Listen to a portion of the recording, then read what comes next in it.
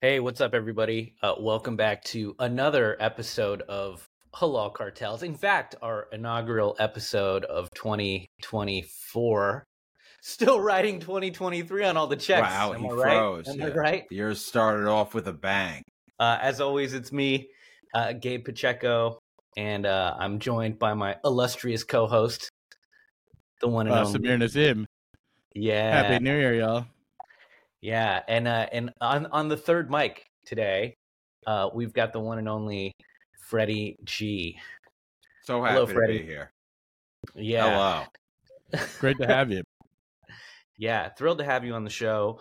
And for guests that don't know, Freddie G, because you don't go to New York comedy shows all the time. If you went to any New York comedy shows, you would know Freddie because he's a ubiquitous character on the scene. One of my fave stand-ups to watch. And I recently had a cold. Oh, sorry.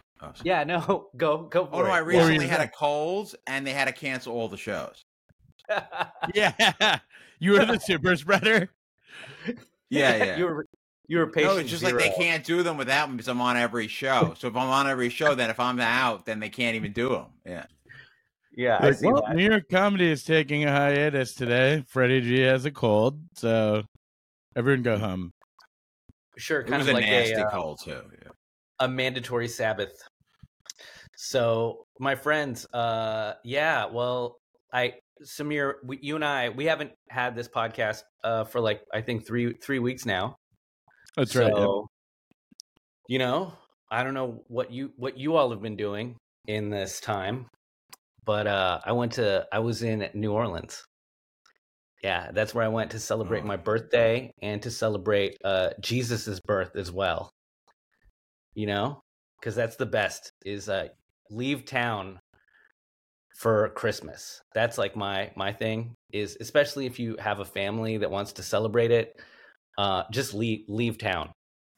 And that way you won't have to deal with any family nonsense, stress, traveling to get to family dinners. I'm basically Tim Allen. I'm Tim Allen from the movie where he doesn't celebrate Christmas and he just goes on a vacation with his wife. You just get away from all the things that all the stress that you don't really need or want, but you still get to be like, hey, Merry Christmas. Yeah, man. Wait, is that a different Tim Allen movie than the Santa Claus? I think there's one where, I'm not a huge Tim. I don't know his entire oeuvre. I know it mostly from the trailers. And there's a movie where he decides. Man can cut a trailer. Yeah. Also, Tim Allen, felon. For people that didn't know that, Tim Allen, the wholesome family stand-up comedian and star of his own sitcom, went to jail for moving that fish scale, moving that weight in the 70s. This is 100% true. He was a cocaine cowboy.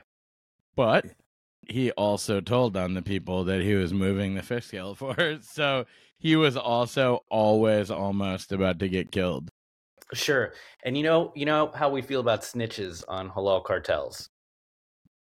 Snitches get stitches. That's right.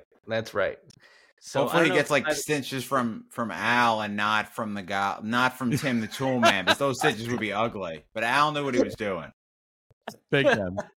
It was like mishaps that he got the stitches for. They're like, the cartel was trying to kill him, but they're like, this guy's gonna kill himself.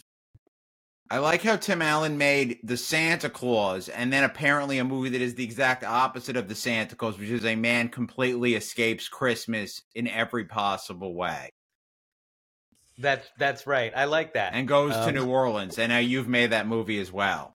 I am so thrilled that I went to New Orleans for Christmas. My one complaint about the city is literally zero fiber in any of the food that they make down there. It is. Oh my God. It is. You can't get any fresh greens, Freddie. You can't get any fiber. You can't. I asked. I was in the French Quarter, and they're like, "Would you like that fried?" Like that's all they have. Big fat fried oysters, fried shrimps, meats. Nothing. No fruit. Forget a fruit. Honestly, Go ahead. The other thing I thought about with like New Orleans is they have po' boys there. Oh, But Yeah. a po' boy is like literally $18. So it's like, how is this a po' boy? It's just a fucking expensive sandwich. Oh, po' boy means poor boy. They're always lying to you. Yeah, they're always lying to you. I mean, the po' boy's pretty big though. It's definitely a foot long thing. So you split it. You split it with a friend. With No, another like po' boy. hungry man is for poor boys, and men who are hungry can afford the po' boys in New Orleans. 'Cause, yeah, Gabe is a man who was hungry. He had the po' boys. That's right. Have Exactly. have either of you been?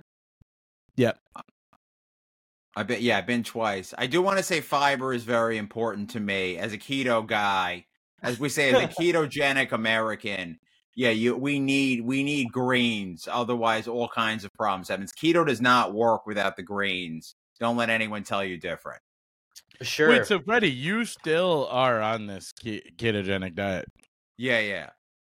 It's called NSNG, no sugar, no grains. It is from a personal trainer named Vinny Tortorich, a celebrity personal trainer. He just basically gave the diet away for free. It's not like I'm giving him money or anything. And I heard him on the Adam Carolla show back when I listened to it. And now I'm in a crazy leftist who hates Adam Carolla. But I still eat that same diet because I think the diet, the way of eating, he likes to go to way of eating. Everything has their own words. The way of eating, I think, is based on a lot of truth, and you can feel yourself being less hungry. So I've stayed on it because I can feel it, so I believe in it. Wow. Yeah, that's hilarious that it was from an Adam Carolla show. I mean, I think you can pick up nuggets of wisdom from all over the place. You know? Yeah, and I haven't looked up the guy Vinny. I just assume he doesn't believe COVID's real or some other weird stuff, but I just haven't read his content in like 6 years, so I have no idea. I know what he said about eating is good, and he was not. I did talk to him once, and he's a nice guy. But yeah, I avoided looking up anything he said about COVID or politics or whatever because I don't want to dislike him because I like the stuff he's taught me, like basically for free. Sure. You're like, I have to give up on this goddamn diet because this guy's a J6er. Yeah, exactly. It's like he's got a great diet plan for me. He happens to also be a sovereign citizen and a hardcore libertarian who believes in the invisible He's probably hand. a libertarian. I would just say, I don't know what Vinny thinks about COVID. I would highly doubt he's ever put a COVID mask on. Sure. Well, if you're eating right, you don't need to. That's what he would say, yes. Yeah. Yeah. You avoid the seed oils and the COVID won't come. I'm sure I've had it 3 times, and I do not eat seed oils. I honestly think I had COVID. I got tested and everything, but I was sick for 3 weeks straight during December with a dry cough. And every day I woke up and it felt like it was the first day of getting the flu. And then I'd feel better, and then I'd get it again a little bit. So like I canceled all of my holiday plans in New York, and then I flew to New Orleans. And like immediately the climate made me feel like somewhat better. So it was like that was my convalescing vacation. I was like Doc Holliday in Tombstone, going to Arizona to like mitigate the tuberculosis. I think it was similar to this cold. I think there's just like this weird stuff going around. Like there's a lot going around. Some of it's COVID, some of it's not, and it's really crappy. My wife might end up being sick for 3 weeks. Mm-hmm. Dude, no lie, that is something. So I've been hearing about this mystery virus that's been going around that people test and they technically don't have COVID, but they feel symptoms of it, like being exhausted, it not going away and lingering for a long time, etc. So I have a feeling that maybe it's just a weird variant that's not getting picked up. But how incredible would that be if there was a entire new plague, and they were like, all right, we're just going to spring this on them. Shit isn't 10 in the first place. Might as well just add a plague to the mix. For me, it felt a little different than COVID because like COVID makes my brain not work well, and my brain still works pretty well. I have no idea. It could be a variant. I'm not a virologist. I also feel that Gabe really wanted to see his family for Christmas, and then this virus just completely ruined it, and he had to take a wonderful trip to New Orleans. He's like, look, I can't bring you this virus, but I can bring the people of New Orleans this virus. Oh yeah. They're inoculated by a liquor drenched gumbo diet, so they'll be fine. While I was there, though, I have to say that I saw a couple incredible places. You know, one, the history of New Orleans. I think it's important for people to go there, just because you know, in the Northeast, I think we always American history, U.S. history starts with Boston, you know, or New York. But New Orleans is like an equally old, amazing city, and it's like kind of counter programming to the like Protestant landing on Plymouth Rock origin story. And then you also have, like, I think of like the four cool cities to see if you want to see the old U.S. is New Orleans, New York, Boston, and Santa Fe. Ooh, Santa Right? Fe. Which is another curveball. But Santa Fe is like I drove through Santa Fe on its 300-year anniversary, like 10 years ago, and that makes it older than the U.S. That's the 'cause one it of the was four I haven't seen. New Sure. Orleans. I actually was reading a lot about New Orleans. I've read some books. Yeah, it was the big slave market, and like, yeah, there's a lot of history they don't want us to think about that relates to New Orleans. And then it is an incredible place with a million great things like jazz, etc. Yeah. And the food there is incredible, but also it's, you know, that thin veil between our world and the netherworld. So Yeah, making things spooky. Samir is the ghost hunter on the podcast.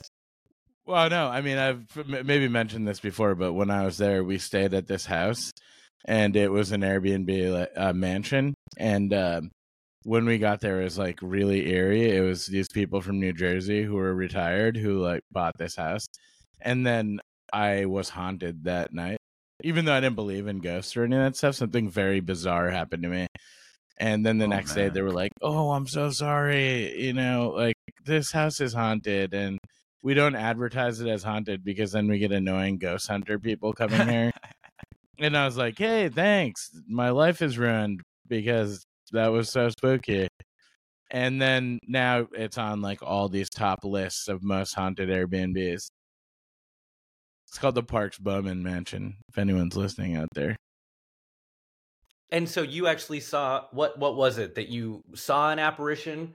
You felt I was the sleeping and I chill? felt like somebody was like squeezing my arm, but it was like a Damn. vice-like grip, you know? It was like unnatural vice-like grip, and I was like, what the fuck? Who is squeezing my arm? And then I felt like I was being choked at the same time. I was like, what the fuck? And then I woke up screaming, and my wife was like, it sounded like you were gargling.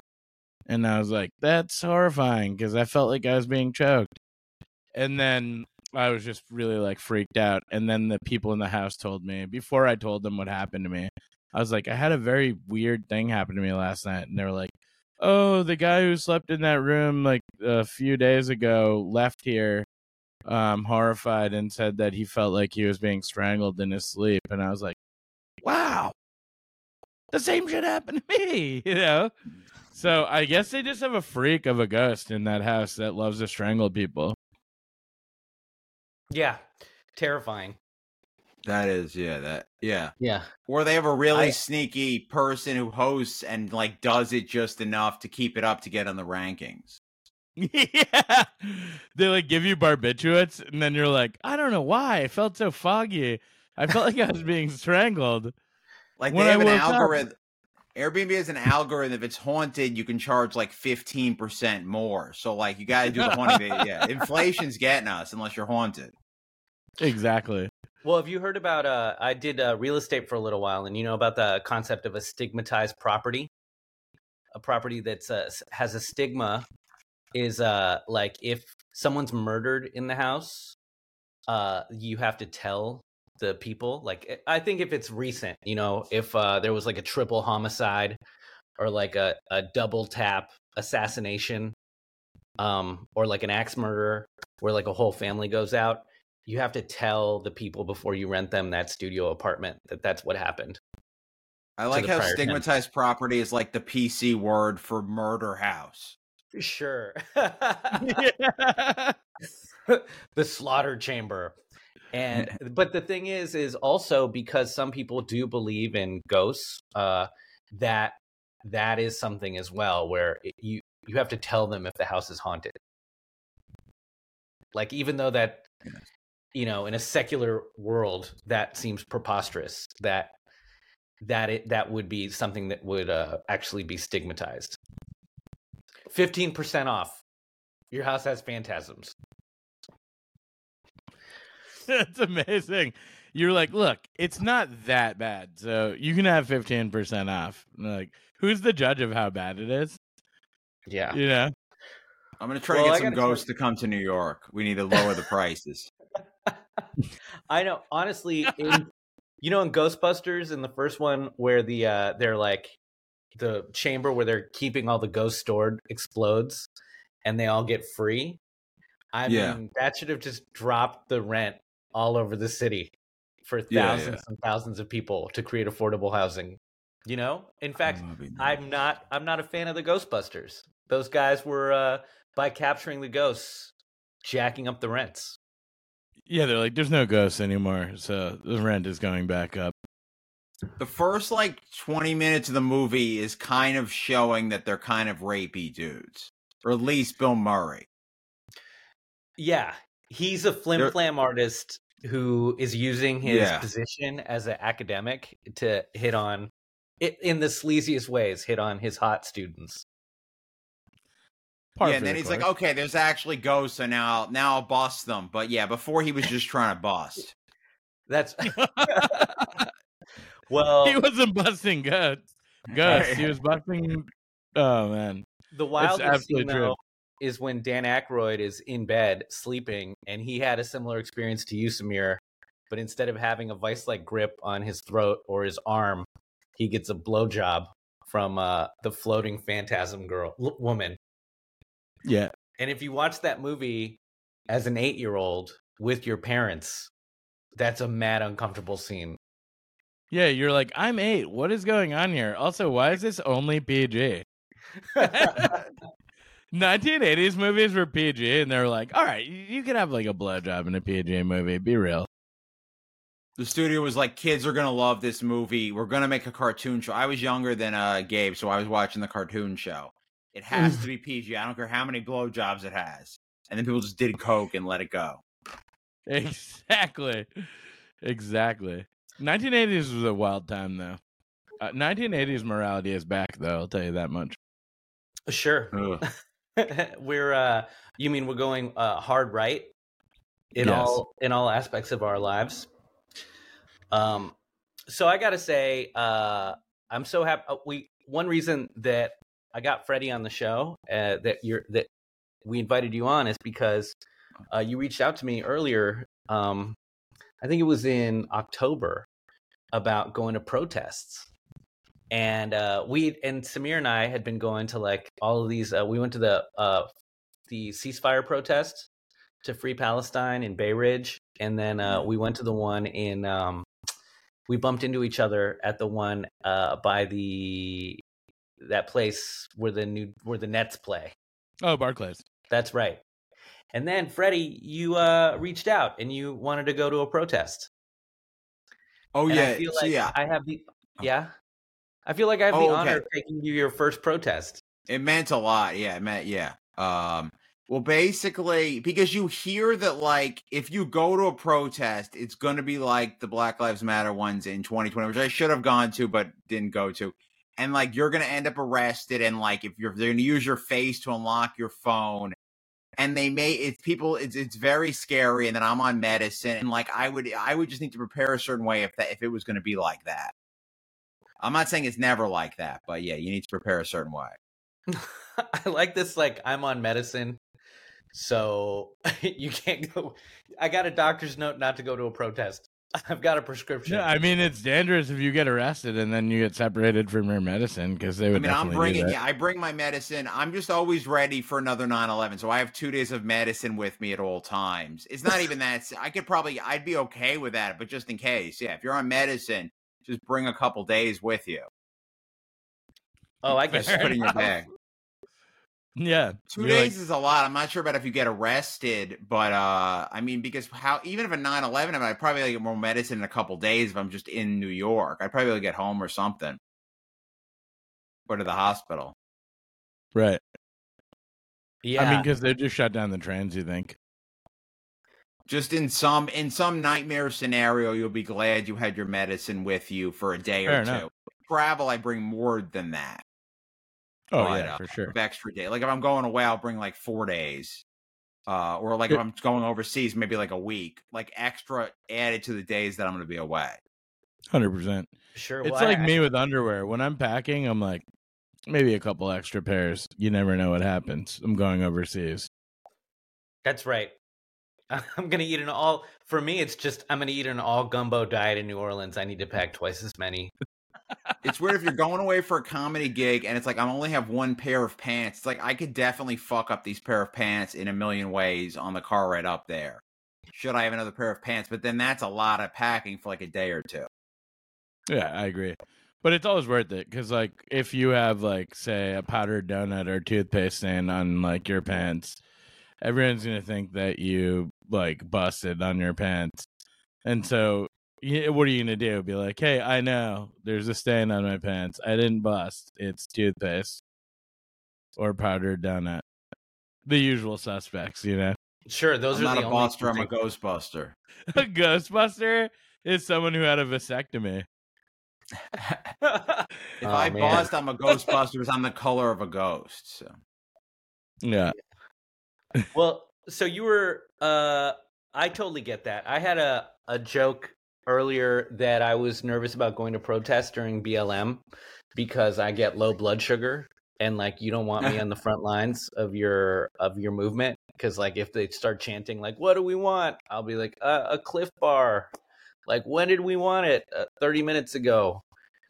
And so like I get nervous about being out there, but I never thought that it would be violent, you know? And just wondering like I know when we talked you thought that it might be like that. But even during like the BLM protests, I was just it felt like vibes. Like everywhere I went, I ran into people I knew. And I'd say like 95% of the people at every protest I've ever been to have been like friendly. Like the media, it's the media that portrays only shows like that 1% of violence. Yeah, I just don't come from protest going people. I come from like of centrists and also Jews who probably support Zionism or at least avoid the subject. I will say my blood sugar did get low at that protest, and then you wanted to go. Your blood sugar got low too. We went out for salad afterwards. The blood sugar low thing did happen to me at that particular protest. Yeah, which is wild to catch you off guard, considering you're on the no sugar, no grain diet. Oh well, you still have blood sugar. Yeah. I hadn't had my salad yet. I usually have I have my eggs with vegetables and then my salad, and then I'm good. You get where you don't really need to eat that much. You're not that hungry if you like stick to it for a bit. I love that. Wait, so back to it though. So you know, a little bit of background on you. Like you grew up going to a, was it a Jewish country day school? Yeah. So it's weird. Country. Oh, I mean, it was in the city though. Yes. Yeah, a Jewish day school. Yeah, we don't say country because if it's on Casino Boulevard in Queens, you don't say country. Yeah, you're not. Yeah. So my family's not that religious, and we don't have anyone in Israel or anyone that. It's a lot of assimilated Jews. My dad, the public school I was zoned for, my dad didn't think was that good, and he was like, "Well, he'll go here. He'll be proud to be Jewish." And they sent me to a conservative day school. I don't think they knew what conservative Judaism was, but it's the Jews who they follow a lot of the rules in like a practical way, and they're very judgy about it. And also that's a group that tends to be pretty Zionist. Conservatives and modern Orthodox are probably the two most Zionist groups of Jews, like is uniform. So the school was just very pro-Zionist. We would do the Israeli national anthem every day. So I still know it. Wow. When you're Wow. at And then- perfect attendance, sorry, one more thing. When you're at perfect attendance, and then they said you have to go to the Salute to Israel parade as part of it, and I didn't go, so they didn't give me my perfect attendance award. And every other year I got sick and didn't get it, so it's really a black mark on my life.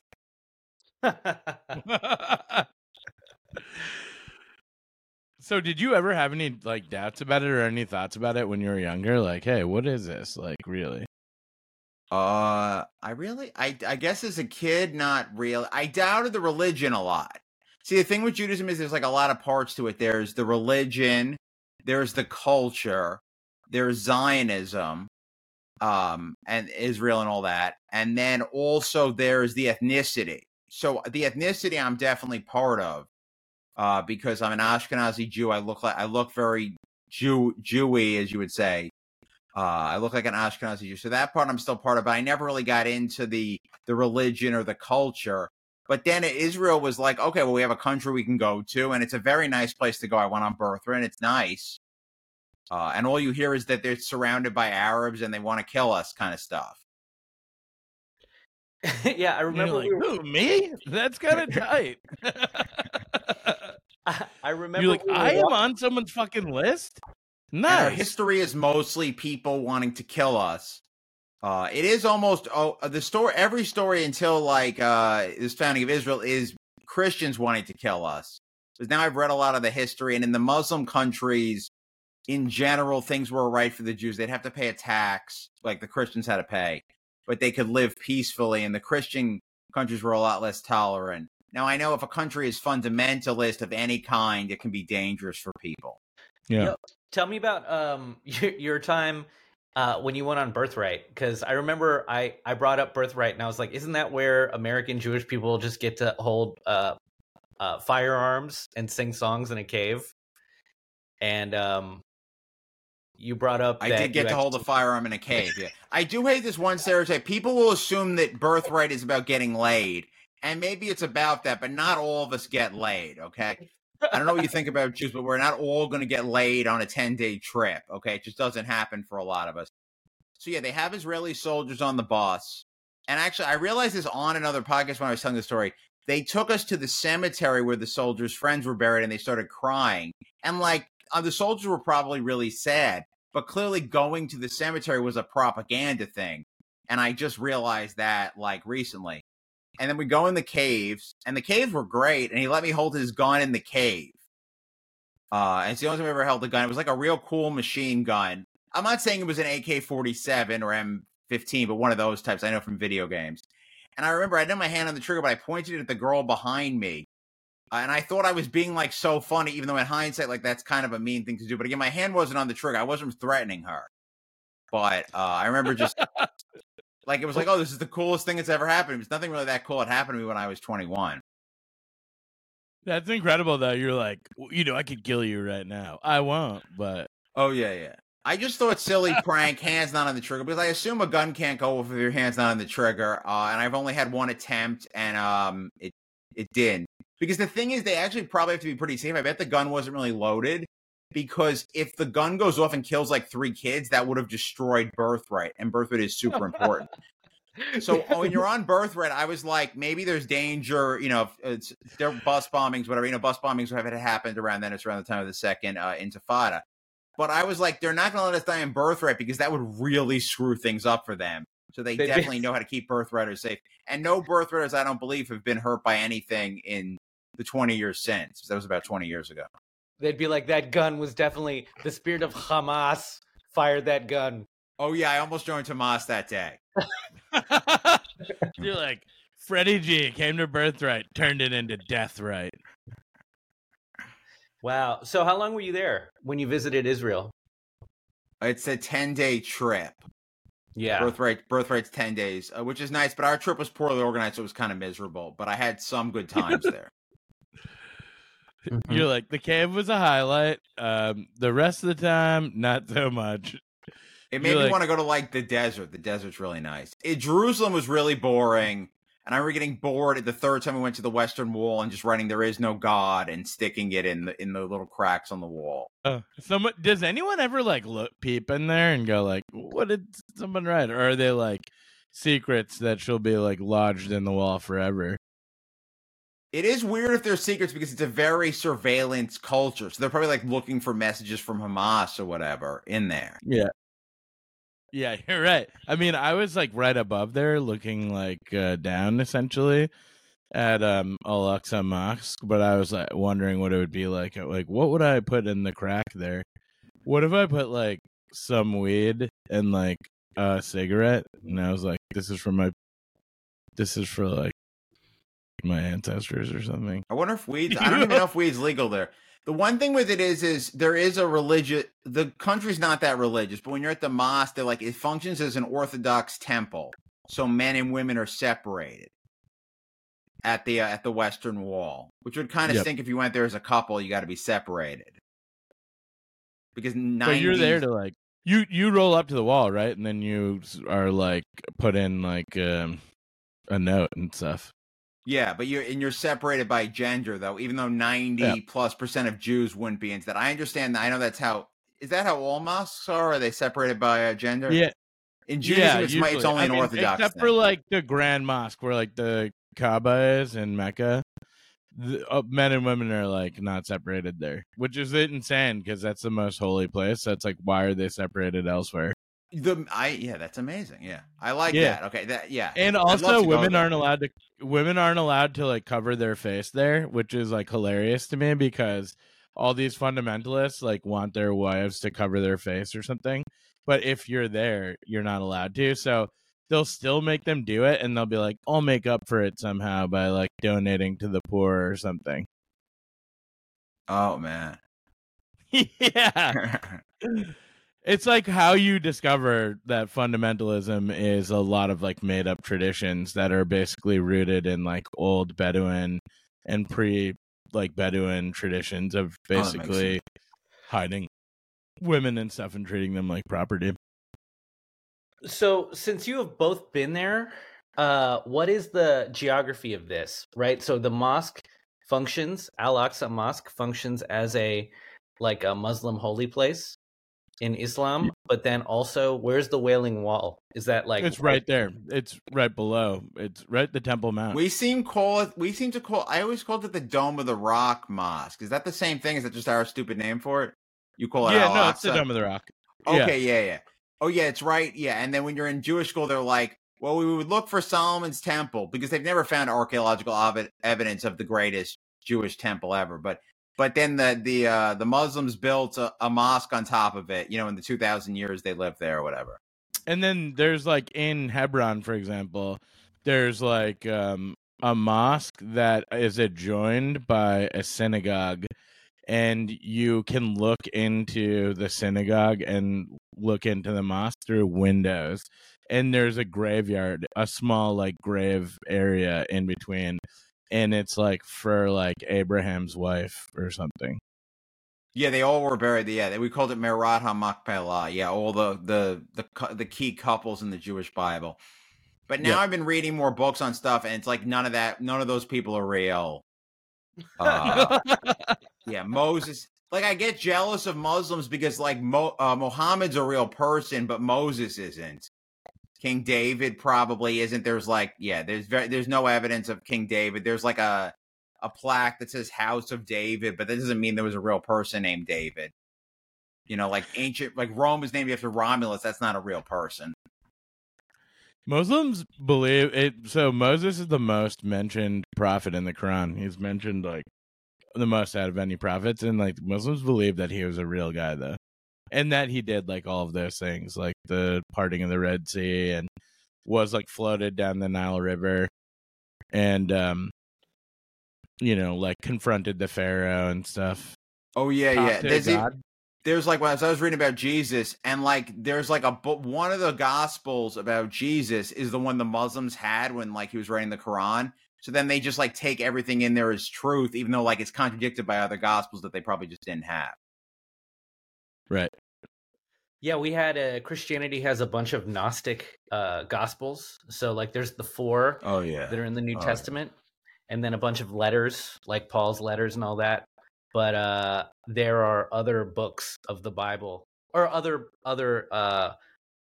texts that would have been pro Can I Jesus Christian text. explain? Yeah. Yeah. I think they're called the Synoptic Gospels. Gnostic is this other weirder thing. Sure. Thank you. Yeah, please. Synoptic, like they me. summarize Jesus' life. Yeah, Gnosticism's a whole other thing. It's way too boring to explain. But yeah, it's religion for very depressed people. It's the most depressed people would be Gnostic. If you're depressed so and need to find God, look into it. Yeah. Really? It's basically like this world was created by the devil. The good world is created by God, and that's coming back or something.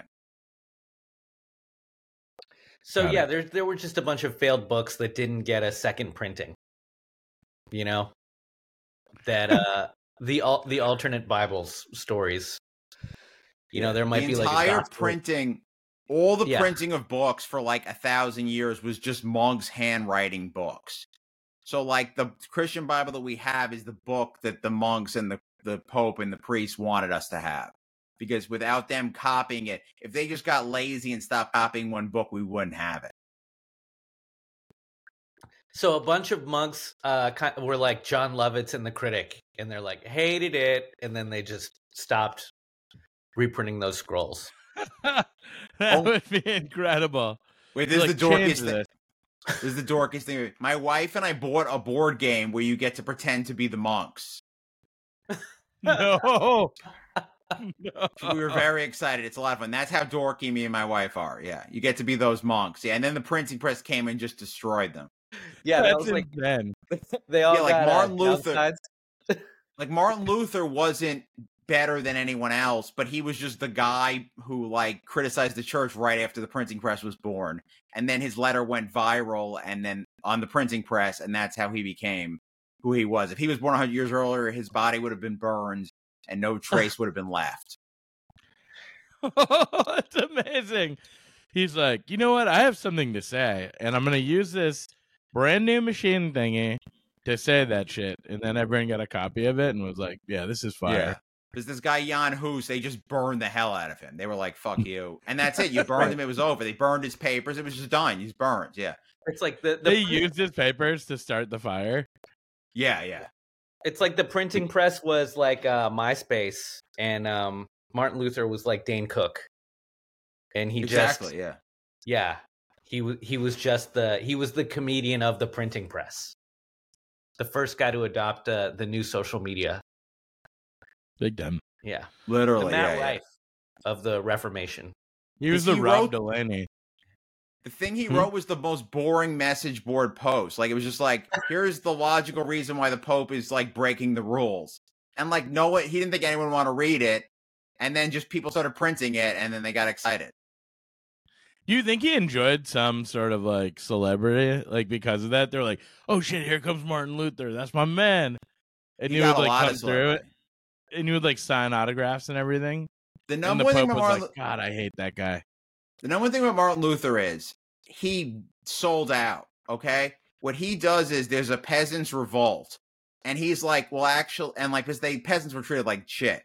And then he's like, well, I actually like the princes. They're always right. You guys should just like submit to them. And he just bootlicked, and that's why like he isn't cool, and Protestantism is like the worst stuff because they just always suck up to like the nationalism. It's like, well, I always found that whatever the merchant class, this is my impression, is that new religions latch on to the new money class. Yeah. So like whoever, you've got a king and he's got a god, or like an aristocracy and they've got a god, and then a new belief system comes out, and the merchant class, that's the new money, latches onto that belief system, and it spreads through that new class. And with Martin Luther, like he did half step because he wasn't really there for the people. Like he was defended by forces with money that were against the Pope and the Holy Roman Empire. So like just another moneyed class. So our new religious guy is Donald Trump, and his biggest supporters are the merchant class, which is the car dealership owners. Car dealership owners love him, and car dealerships don't need to exist. You could buy cars online, but they get laws passed to make that impossible. I've heard about that. So yeah, that's our new example. Exactly. Well, I'd say so. Like when you look at January 6th, a lot of the people that were at the insurrection were our professionals. They're like Yeah, you upper middle couldn't get a class. car that day. All the car dealership guys were there. The whole dealership just emptied out and took a bus. Yeah. They really shouldn't have carpooled, saving the environment, but took a buses to get to the Capitol. Yeah, it's the revolt of the small business owners. So, Freddie, you read something else you told me once is like you read books at 1.5. I read books at 1.5 speed. So but I you're started like doing audiobooks. Dr. I Manhattan stopped all over my here. sports podcasts. So I've read so many audiobooks, I'm become insanely annoying. And reading the 100-Year War in Palestine is what got me in 2021 to start posting about it. So I happened to read it, and that right around when there was that war in May 2021. And I had posted about it then, but then obviously posting about it after October 7th has been a whole other deal. And I've been called, yeah. But yeah, so I read audiobooks and I increase the speed, and I can get up to like 3.5 speed. So if you read for 6 hours a day at 3.5 speed, that's like 20 hours a day. So you're reading a long book every day or 2 short books. Yeah, and how did this like growing up in this background, right? A school that was pretty much pro-Israel, pro the Zionist cause. Why aren't you a hardcore Zionist? What were like moments that changed your especially because you say you've got friends and family that are still like believing this. What changed for you? I think just reading books, first of all, becoming an atheist. So then I was skeptical of the religion, and then once you become skeptical of religion, and I know the people who market themselves as atheists are usually like the most annoying people. But once you get skeptical of religion, you find religion in other places.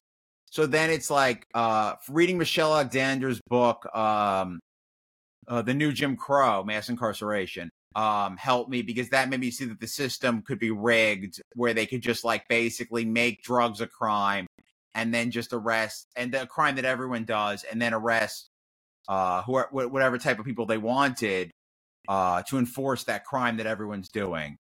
That helped me. And then Trump happening, and then I became more like Democrat. I was like Pod Save America and all that stuff.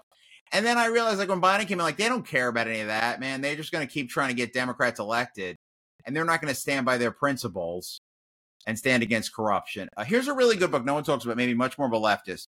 It's called Crisis of Conscience by Tom Mueller. It's about whistleblowers.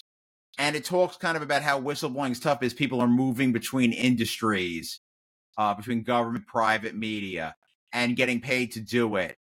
And there's a whole kind of thing of everyone kind of working together just to kind of play ball.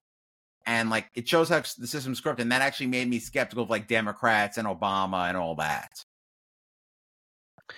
Yeah. Oh, well, I like everything you're saying. This is like, but it makes me feel like this is being critical of our country, or like whatever, critical of domestic policies, more than our international policies.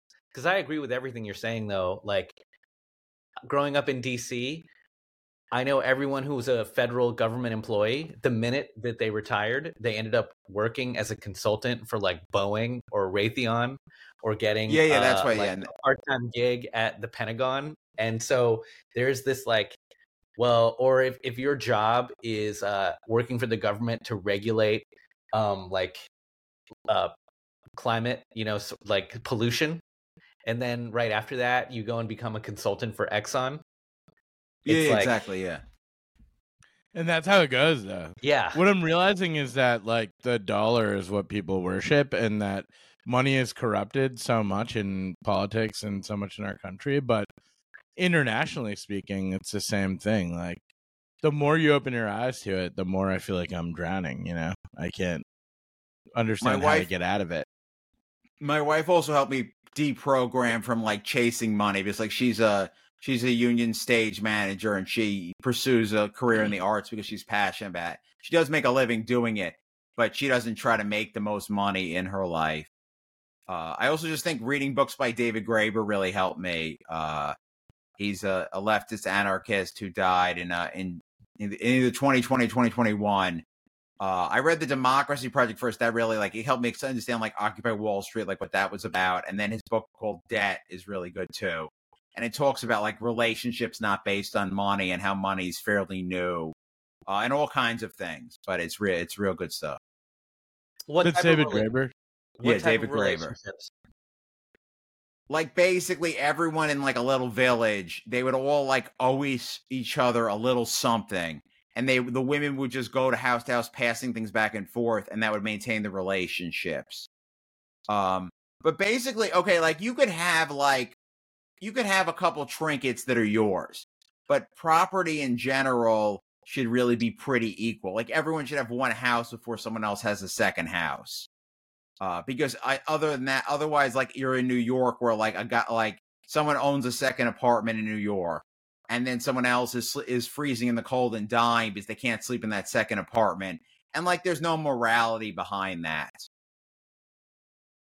Yeah, or how about, I think there's over 100,000 vacant apartments in New York City right now. And then you've got people in the streets, and you also have refugees in the streets and being kicked out of the shelters in freezing weather in January. Yeah, we've commodified too many things. I mean, now I've read a lot. Yeah, the food, water, shelter. There's things that you need to survive, and then we can't commodify those. And that actually brings back to Gaza because, people think oh, genocide. Oh, that's what the Nazis did, death camps. And it's the many genocides happen throughout history, and the simplest way of doing it is just cutting off the food to a large population in a siege. And that's what's happening in Gaza. It's some medieval stuff that doesn't happen as much anymore and is happening right now. Sure. It's a slow moving genocide. So it doesn't have the same firework sort of spectacle of a death camp, but the end result is the same, that I mean, I'd argue that it has both, because there's just horrible, vicious, really, really awful things happening every day. I'm that'll be the worst thing I ever see. And then the next day, something even crazier. But yeah, I agree with both of you, though. I mean, the element of it right now that's really scary is the starvation and the disease and the cold that's going to get everyone, because people are completely ill-equipped without their things that are buried under rubble. There is the thing, I mean, because back in the 40s, I mean, they had bombing and airplanes and stuff, but if the Nazis had modern, it was reasonably primitive. If the Nazis had modern bombing, maybe they would have just bombed the ghettos instead of send people to the death camps. I mean, who even knows? But yeah, because if you bomb altogether, it has that same effect. Yeah, I mean, this ICJ ruling is coming up this week, and what's that? So there's a whole South Africa filed a genocide convention against Israel, and so they're going to go to the ICJ court. Pretty wild. International Court of Justice. Pretty wild when South Africa is the one. Jess Solomon explains it. Yeah, Jess Solomon explained what it was in the last episode too of this pod. I just listened to it. Right. Because there's the ICC, which is just how you hold actual individuals accountable, and that's compromised by a guy, Karim Khan, we could do a whole podcast on him, but Damn. The ICJ. So I was this is hopeful. At least something is happening now. And then my dreams were pretty much dashed by Norman Finkelstein saying that it's just a political thing, and that a bunch of these countries like Germany, Uganda, apparently, and other countries are going to vote no matter what the evidence presented is. And that really broke my heart. So it's almost at this moment, I'm realizing there's a huge glut of individuals who can bring hope to people, into the masses. And I think there's also no adult in the room. It feels there's no leader who's sane, Joe Biden, obviously an insane person. And it feels the rest of the international community has people speaking out about this, but they're I don't know, I can't do anything because Grandpa Joe is the one who can stop this. And so I'm trying to find hope, and I thought about it, Freddie, like those books, for example, that you read about, like, capitalism, etc. Like, I feel like those things all present like the reality of what is actually going on, but then there's no other shoe that drops where it's like, okay, so that being said, we're gonna be okay. Like, here's what could be good. Everything's just like taking a seam ripper to like the world and then being like, all right, there Every you go, book, tatters. like I read a lot of Chomsky books recently. Hope he doesn't show up in the Epstein report, but it is possible. But either way, he wrote a lot of good stuff that's not about that stuff. But anyhow, I mean, just organize. People organizing and organizing on the left is supposed to be the first step. And I have tried to do a little more. I joined DSA recently because Eric Adams called them Nazis. Yeah, I hate when people. It's like, you're not Jewish. There's a lot of like non-Jews who get money from AIPAC, telling us what anti-Semitism is or who Nazis are, and it's like, let us Jews decide. But yeah, so I joined them at least learning about stuff. Yeah, I'm obviously very new to all this stuff. I went to my first protest only a couple months ago. I've only been to one since, so I'm still trying to learn. But at least knowing the truth has helped me. And I am hopefully working on stuff to help communicate it to people, and also getting more involved in organizing. I think that's it, right? Is it community? Finding community, organizing, taking a proactive stance is better than just sort of like being like, well, this is fucked.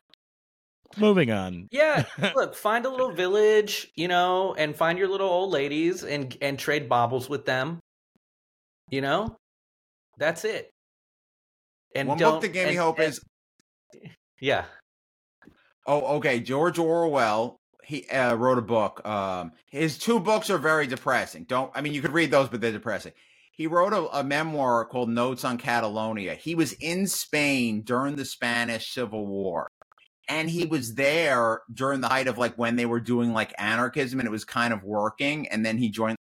And like, he's just like, I saw this and like, it wasn't perfect, but like, it made me have hope that like that we can have structures that don't follow, the American mold or the Soviet mode. And then the Soviets kind of come in and actually screw it up and help the right leaning people. But that book kind of gave me a little bit of hope. Goddamn. That was Orwell, huh?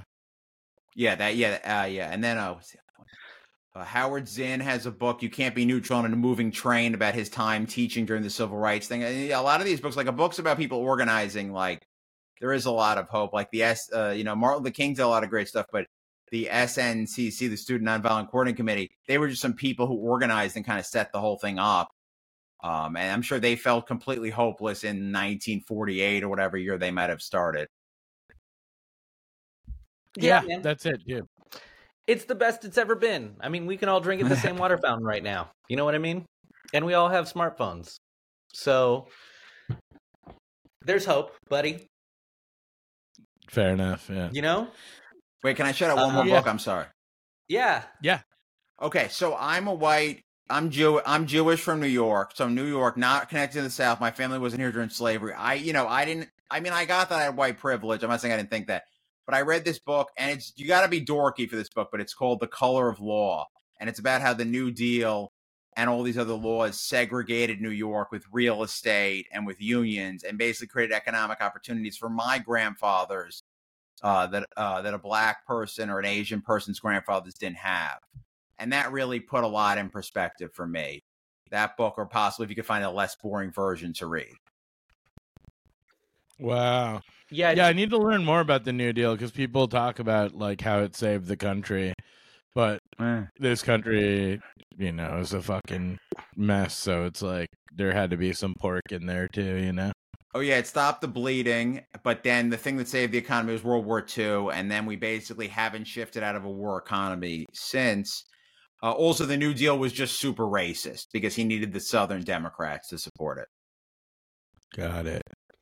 Yeah, the New Deal was great if you were white. That's basically it. And they added Jews.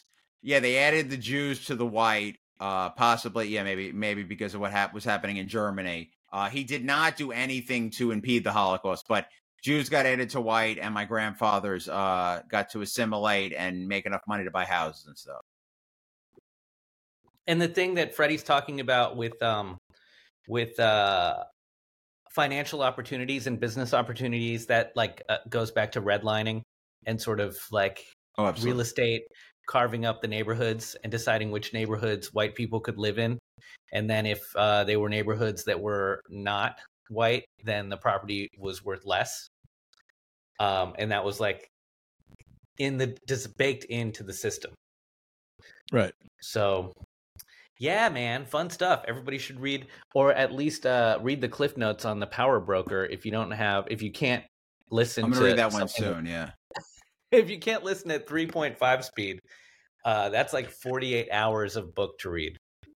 Oh yeah, I'm gonna read it in a day. It doesn't matter. I'm gonna just stay up all night and go 20.0 speed and read it in 2 hours. 20.0 speed. So, Freddie, this episode's going to be called Freddie G's Reading List. And I want to know, man, I love your TikTok, but where would you like people to find you? At Orange Freddie G on all the platforms.